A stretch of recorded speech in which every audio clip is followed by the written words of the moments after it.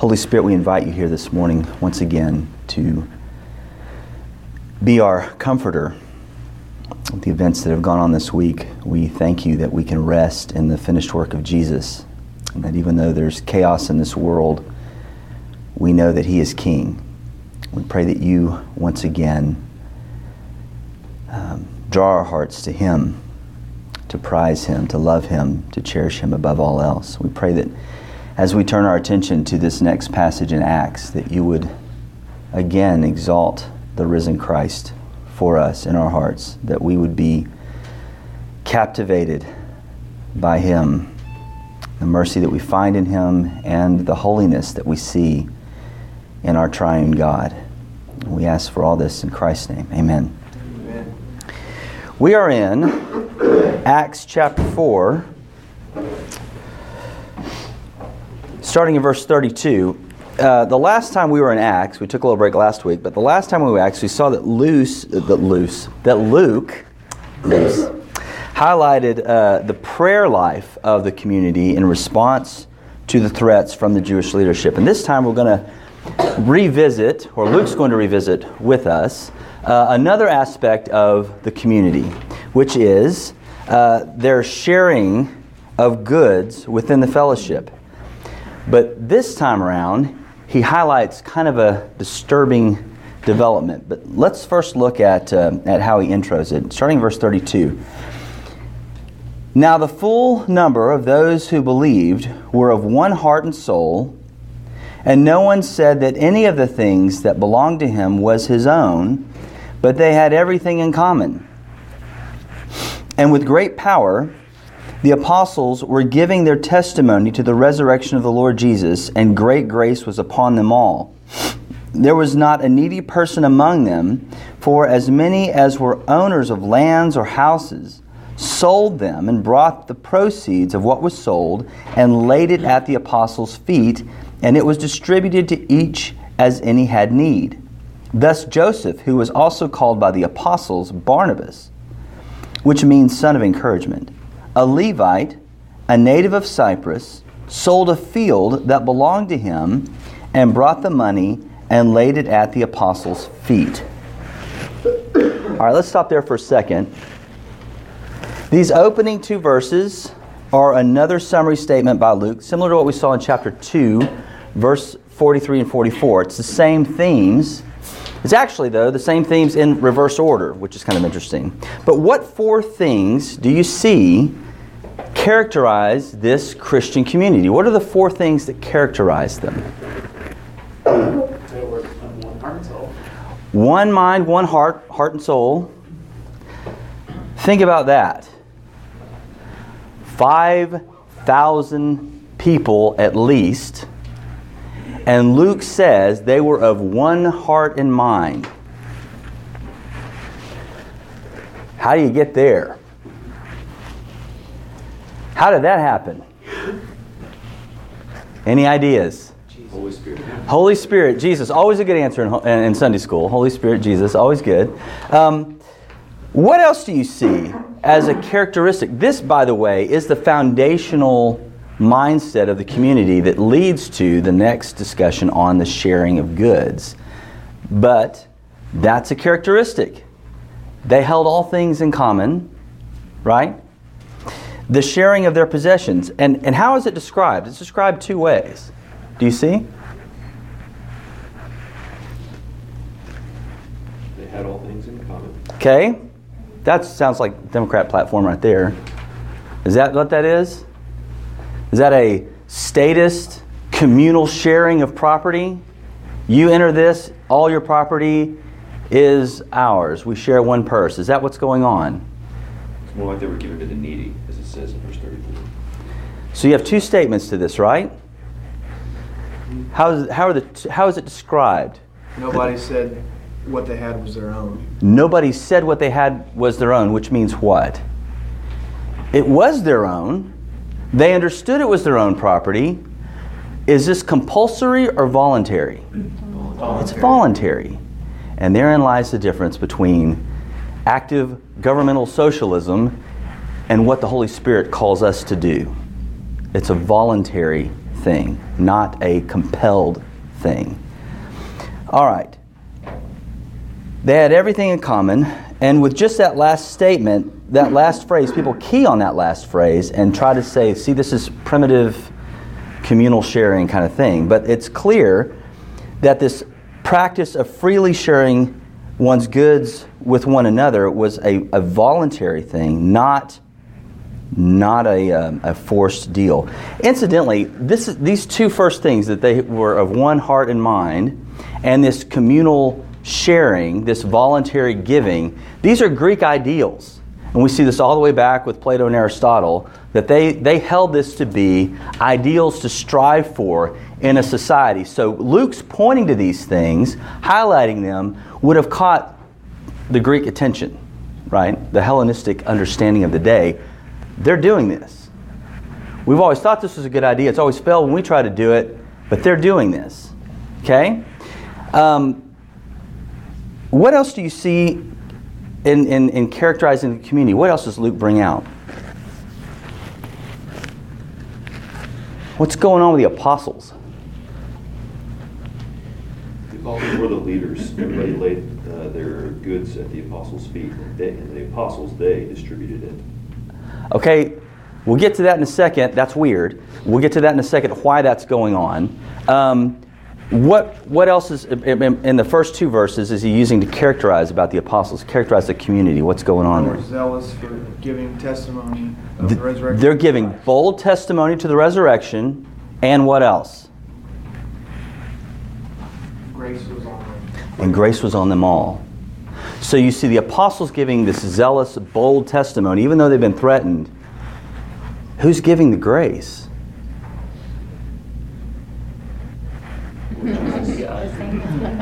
The same one who's giving the power.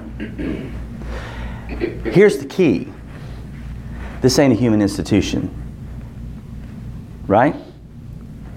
This isn't the Rotary Club of Jerusalem. There's a distinction to this community. There's a presence to this community. And it's the most unique thing ever on the face of the planet. God was there. God is there. God is here. In the church, He's present. That's the unique element. He's the unique element. It's different than any other human institution. It's not a human institution. It's His institution. So, let's see. What's going on with the laying property at the apostles' feet? Is this man worship? To me, it seems like they're giving it to them to distribute to those that need it. Okay, so give it to them in the hallway of the church, because they had those cool buildings and stuff back then. Why would you lay it at their feet? What is that showing? Submission to Peter, the great first pope? No. No? I heard a no. That's a statement. Support your argument. Why? Why is it no? Because he's not the pope. Okay, conclusion. What's the support? They are the leaders of the church. So if somebody gives it up, they're giving it to the leaders. They're giving it to the community. Uh-huh. And then the leaders distribute it. The leaders are probably the ones that know who the poor are. Yeah. But laying it at their feet, does that seem a little bit, I don't know. If somebody Dave Robertson does this thing to me that drives me insane. He'll come up to me, since, when I got on the elder council, I don't know what they were thinking, but they asked me to be on this thing. And he would come up to me and he'd go, "Your Eminence," and he'd bow. And I just wanted to smack him every time he did it. I hated that. So they're sarcastically laying them. Yeah, no, they're not sarcastically laying at their feet. What I'm saying is, there's a recoil to that, right?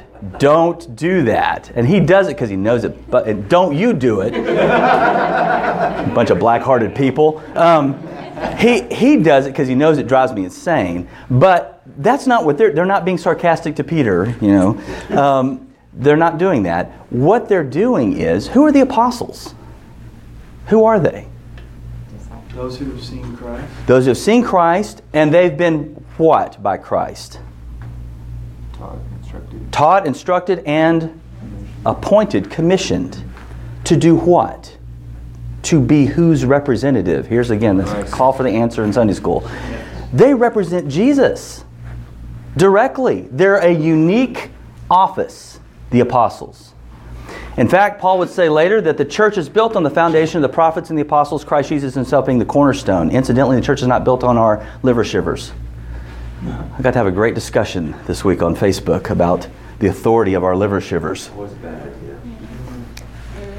I thought it was a great idea at the time. Anyway, they're the ones who are the giving testimony, teaching doctrine, laying out what would eventually be written down as the New Testament, the record of what they taught, which is what we have, and that's authoritative to us.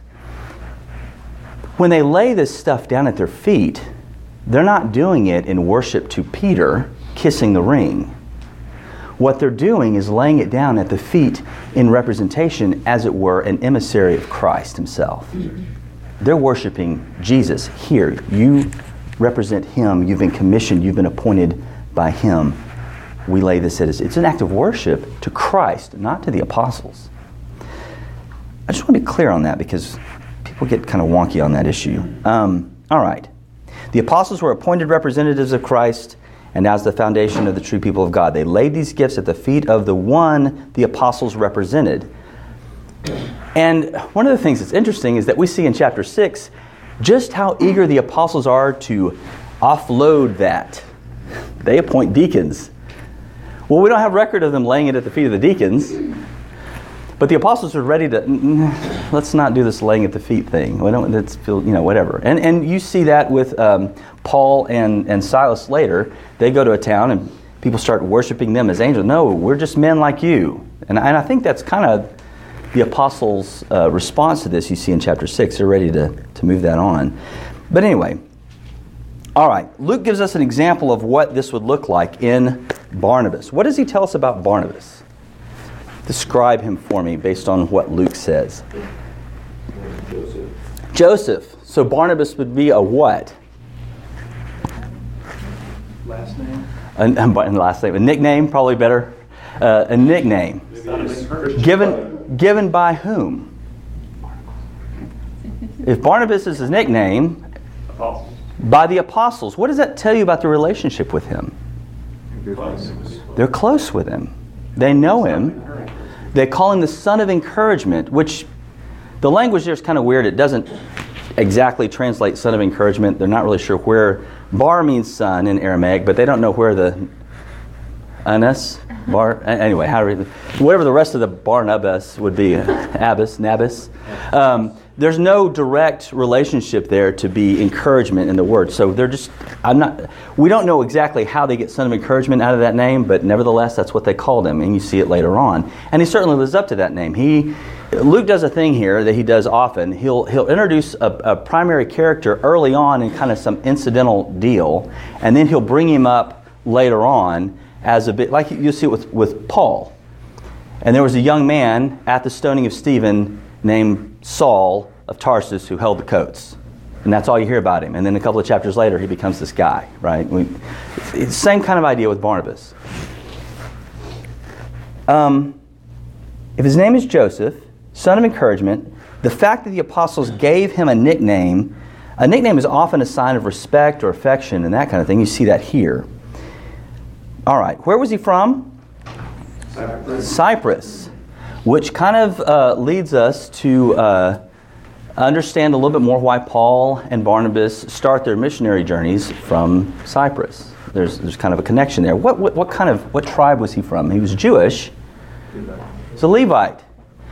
Now, in all of our studies of Leviticus, those many moons ago, do you remember how the Levites were in relationship? What was the regulation with them in property? Were they to own property?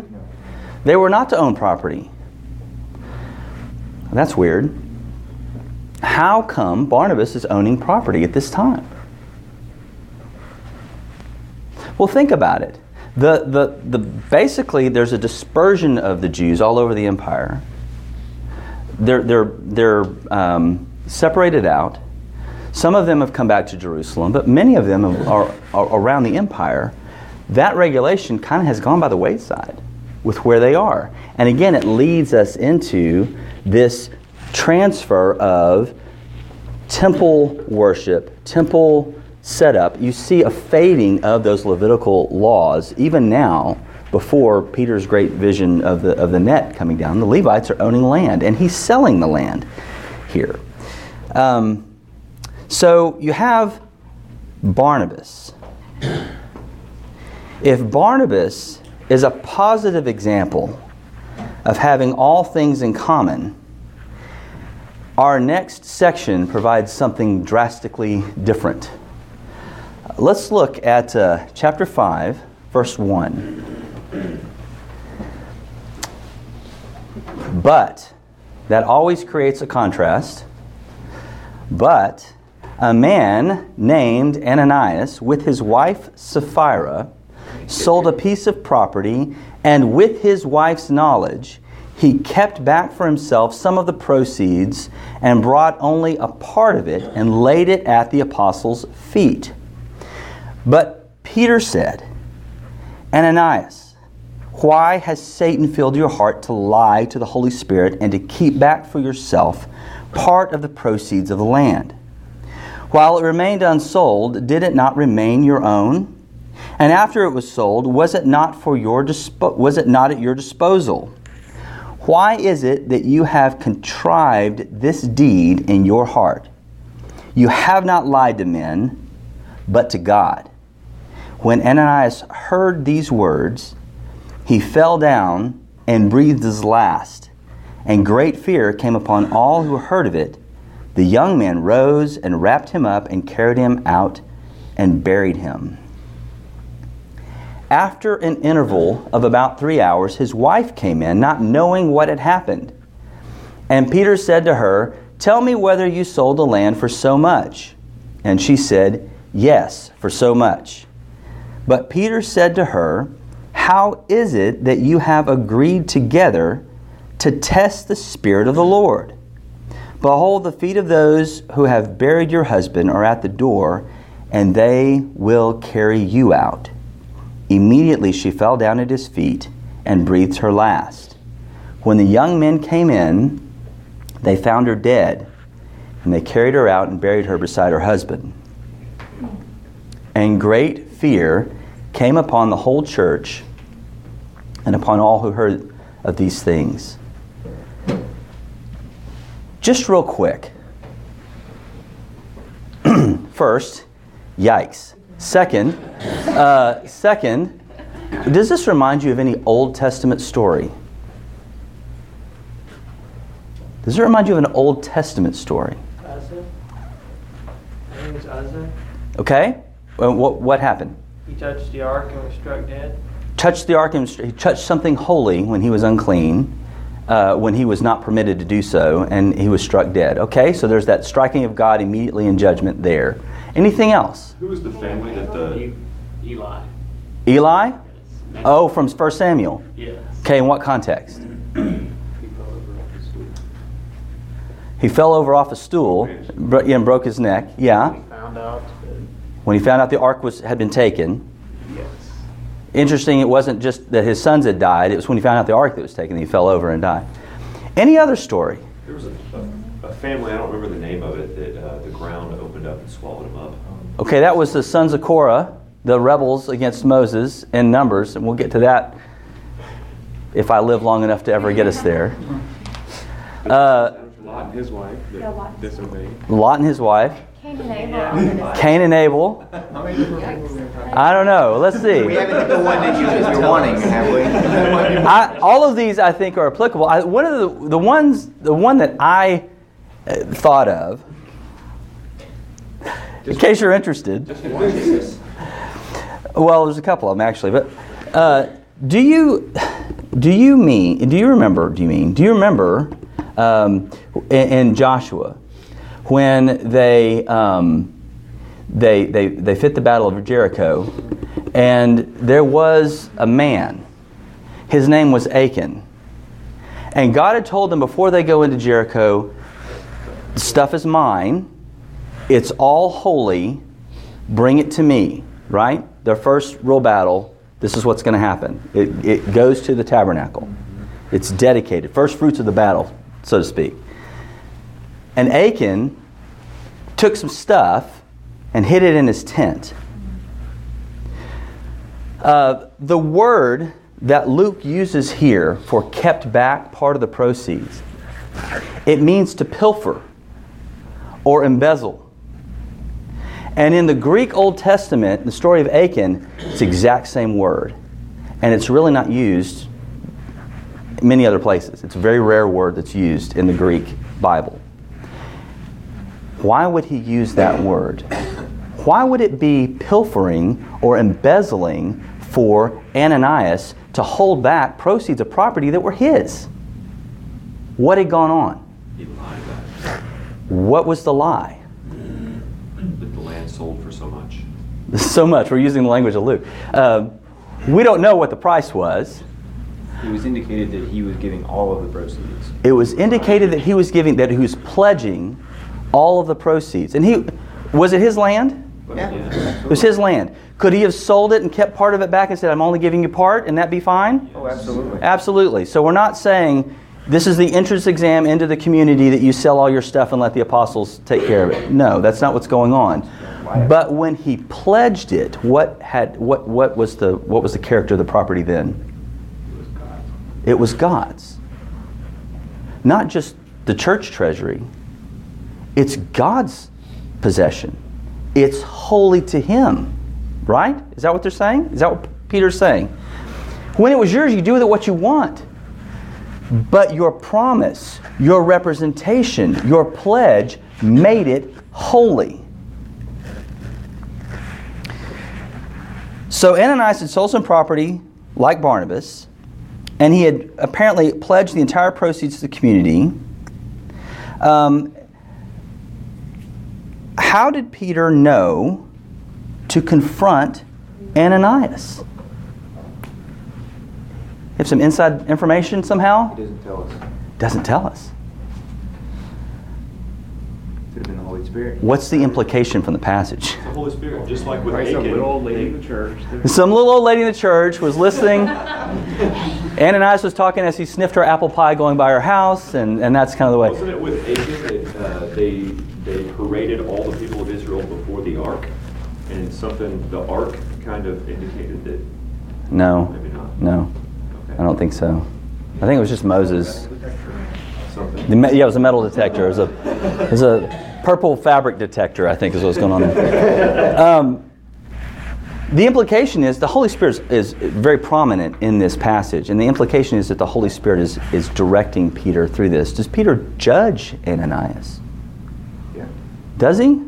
Well, Who judges Ananias? yeah. Are we told that? I mean, the guy just fainted and died when he was found out. I mean, was it that embarrassing in front of the church? I mean, what did the people believe? Great awe fell on all of them. What does that indicate? They were fearful. They were fearful. They thought, they understood that this was God doing this, right? But that's just one incident. Probably had a bad ticker to begin with and just got a little freaked out in front of the apostles. That's all that's going on here. Right? Just one time. Yeah. And then 3 hours later. And then 3 hours later. What's the sin here? He lied to God. He lied to God. Testing the Spirit of the Lord. So, here's the first time we really see this spelled out. And it's in the context of judgment on the church, which is odd. The Holy Spirit was lied to. Can you lie to an energy field that binds all things together? Can you lie to a thing? Yeah. Well, if you're crazy maybe, but can you lie to a thing? It takes a person to be lied to, right? And so here Peter is, in the context of pronouncing a prophetic word here to Ananias. He's announcing the personhood of the Holy Spirit. And we're given a little bit more understanding of who the being of God is. We have God the Father, clearly taught. We have God the Son, clearly taught. And here we have Peter referencing, you've lied to the person of the Holy Spirit. And he doesn't lie to men, but to God. Talking about the Holy Spirit. The Holy Spirit is not some lesser entity. He's not some lesser deity. He's God, and He's a person. The word Trinity is never used in the Bible. Does that bother you? It shouldn't. But the doctrine that we call Trinity is clearly taught in Scripture. In the one being of God, there are three persons. And just think about it all night. It'll keep you up till 3 in the morning. In the one being of God, there are three persons. Father, Son, and Spirit. They are co-eternal, co-equal, and co-eternal, co-equal, and co-divine. They're all the same God, three persons. All right. And here it is, taught. Just wanted to point that out in case you get into some discussions with people who knock at your door. What's going on here? Here you have a community of one heart and mind, and the only possible way that could be is because the Holy Spirit is there, in them, with them, drawing them together. Except for Ananias. He's got 1 foot in and 1 foot out, right? He's still relying on, trusting in the security of his possessions. But he wants to look good. He wants to look like a big-time giver, but he's still hanging on. To lie concerning his sharing was to break the trust and unity of the community. More importantly, to break the trust with the Spirit behind that unity. In effect, Peter was charging Ananias with falsifying the Spirit of God or denying the reality of the presence of the Holy Spirit in the community. And he says this, why has Satan filled your heart? Who else was that statement made of in the New Testament? Judas. It was Ananias' property to do with what he wanted, but when he pledged it, he set it apart for the community. It was sacred. Church finance is not a light thing. Ananias had betrayed not merely the community, but God. All right. All right, Sapphira. Where had she been? Was there some strain in the marriage here because of this thing? Or what's going on? Where had she been? Did she come looking for her husband? Why is she now appearing out of nowhere? Why didn't they come together and lay at the apostles' feet? What's going on here? Do we know? Does the text tell us? She was out partying. She was out partying. That's eisegesis. Extra money. That's with the extra money? No, that's eisegesis. We don't know. Let's pull from the text what's there. We don't know. Luke does this frustrating thing with us. He's very economic with his words. He's got one point to make and one point only, and that is, what does a holy God do with this? Right? Most commentators believe that Peter is giving her a chance to confess here. Did you sell the property for such and such? Well, what's such and such? Or for so much, the ESV says. The price that Ananias, or the amount that Ananias was given. Well, there are two possibilities, right? There's the full amount of the property, and there's the reduced amount of the property. We're not given what so much is. But most trust or put forth the idea that he's asking her about the reduced value in order to give her a chance to confess before the body. But it seems like from the context that she's trying to continue the lie. Right? So she's condemning herself. And notice that Peter doesn't pronounce some curse or even judge them. His role is to confront, it's God's to judge. He instead lays out the consequences for her actions. Who's Lord of the church? Peter? No, Christ is. And so he acts as judge. What is the characterization of her part in this in relation to the Holy Spirit? How does he characterize what her part is? Agreed together to test the Spirit of the Lord. To test the Spirit. It doesn't say lie, but to test. And what does that imply? To push him to see how far he can. Push him to see how far he'd tolerate it. Right? What's the clear answer? Not tolerated. Not very much. Not much toleration on this. The irony here was that she and her husband both lay at the apostles' feet instead of the money. Again, what was the result of this in the community? How does this, and again, you see the refrain from Ananias' death. What's the result from the community? Great fear. Great fear. You got one guy fallen, maybe just had a bad ticker. You got two, same way, same place, same circumstance. What you got? Coincidence. You've got a people trusting that God is holy. That doesn't really feel redemptive, does it? This is New Testament. That doesn't feel redemptive. It's the same holy God in the Old Testament. Yeah, but this is just money. But whose money? Okay? It's the same holy God. It's the same holy God as in the Old Testament. It's one book, one God.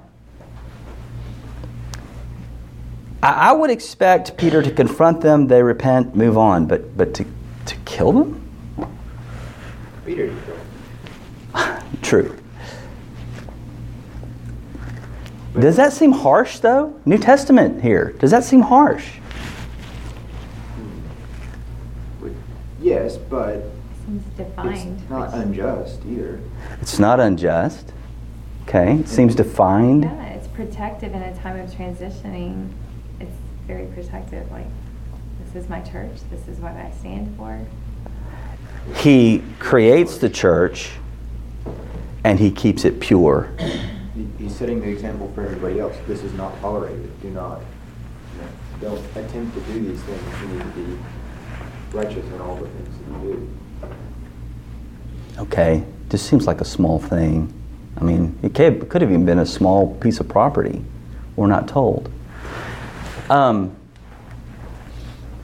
I think you're right. I mean, all of you are right. He's a holy God.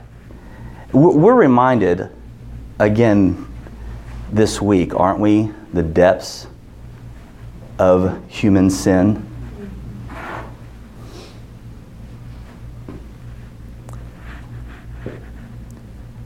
The depth of the blackness of the heart of man that knows no bounds, and unless restrained by God, it sinks to depths that cause us to recoil in horror. And we should. It is horrible. I think what we miss sometimes, though, is that what David understood when he repented of his murderous sin. The sin, first and foremost, is a rebellion against a holy God. And I think what we further fail to recognize is that all sin is a rebellion against a holy God.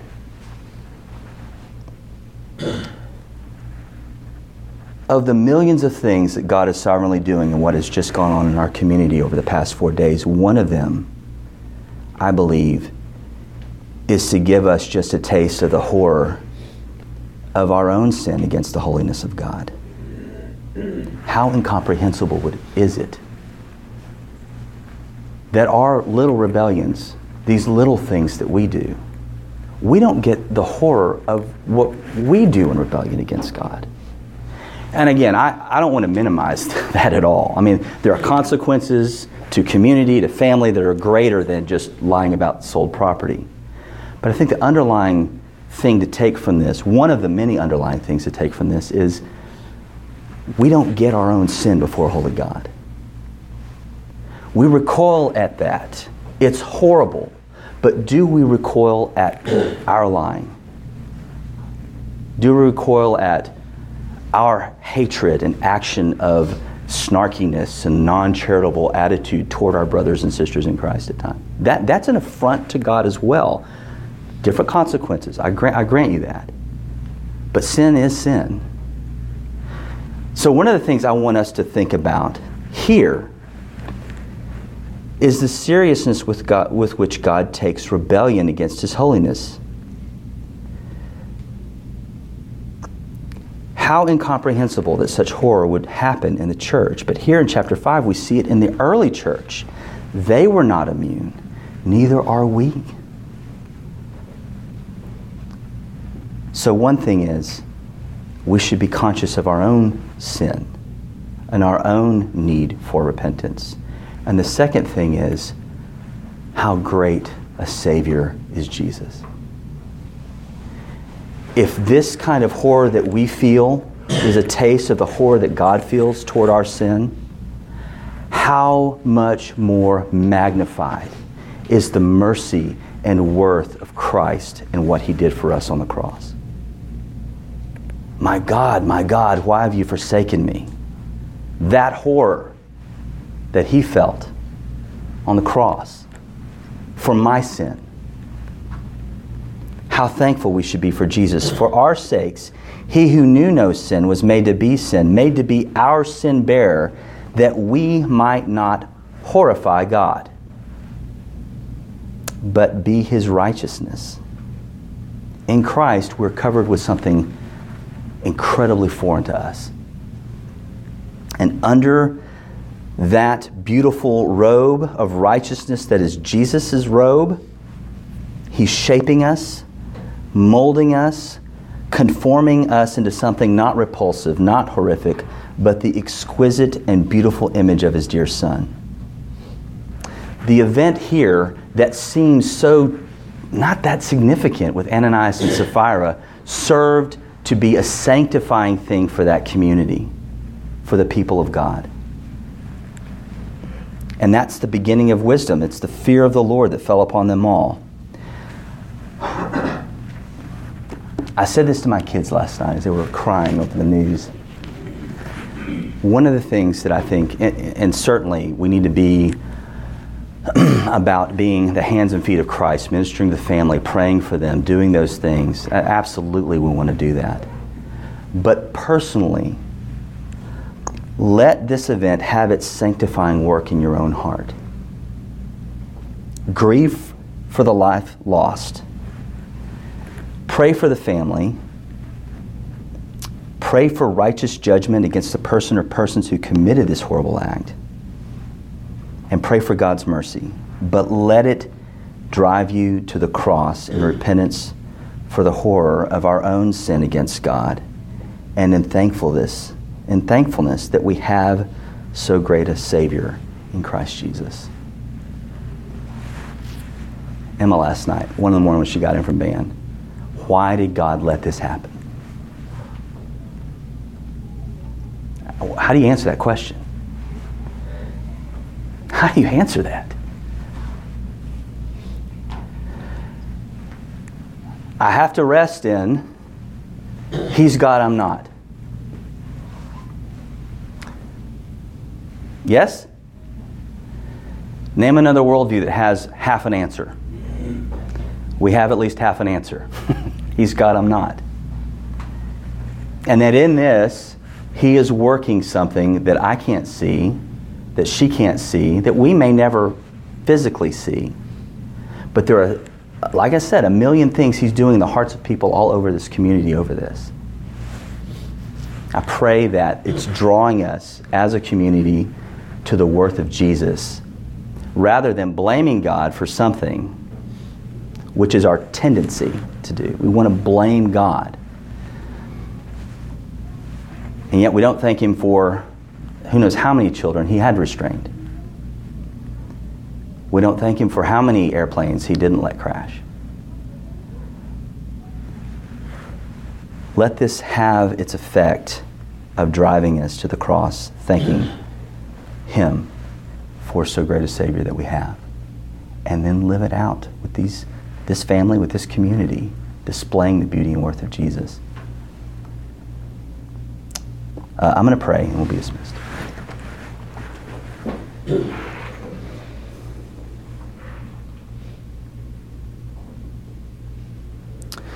God, we're broken this morning.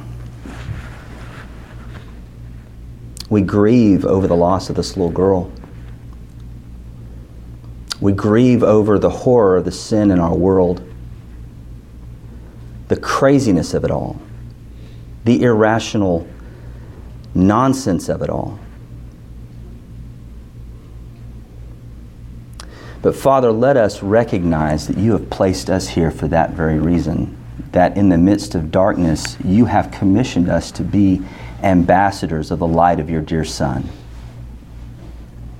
Help us as a body to be a healing salve to this community over this loss.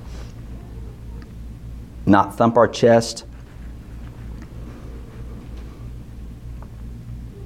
but to be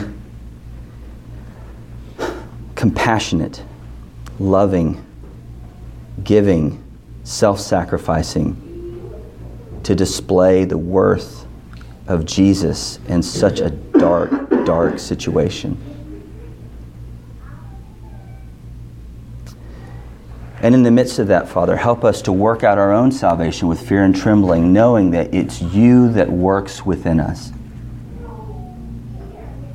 Make us horrified at our comfortable sins, that we might flee to the cross and be conformed more and more into the image of Jesus through repentance and trust in his finished work. We pray all these things in Christ's name. Amen.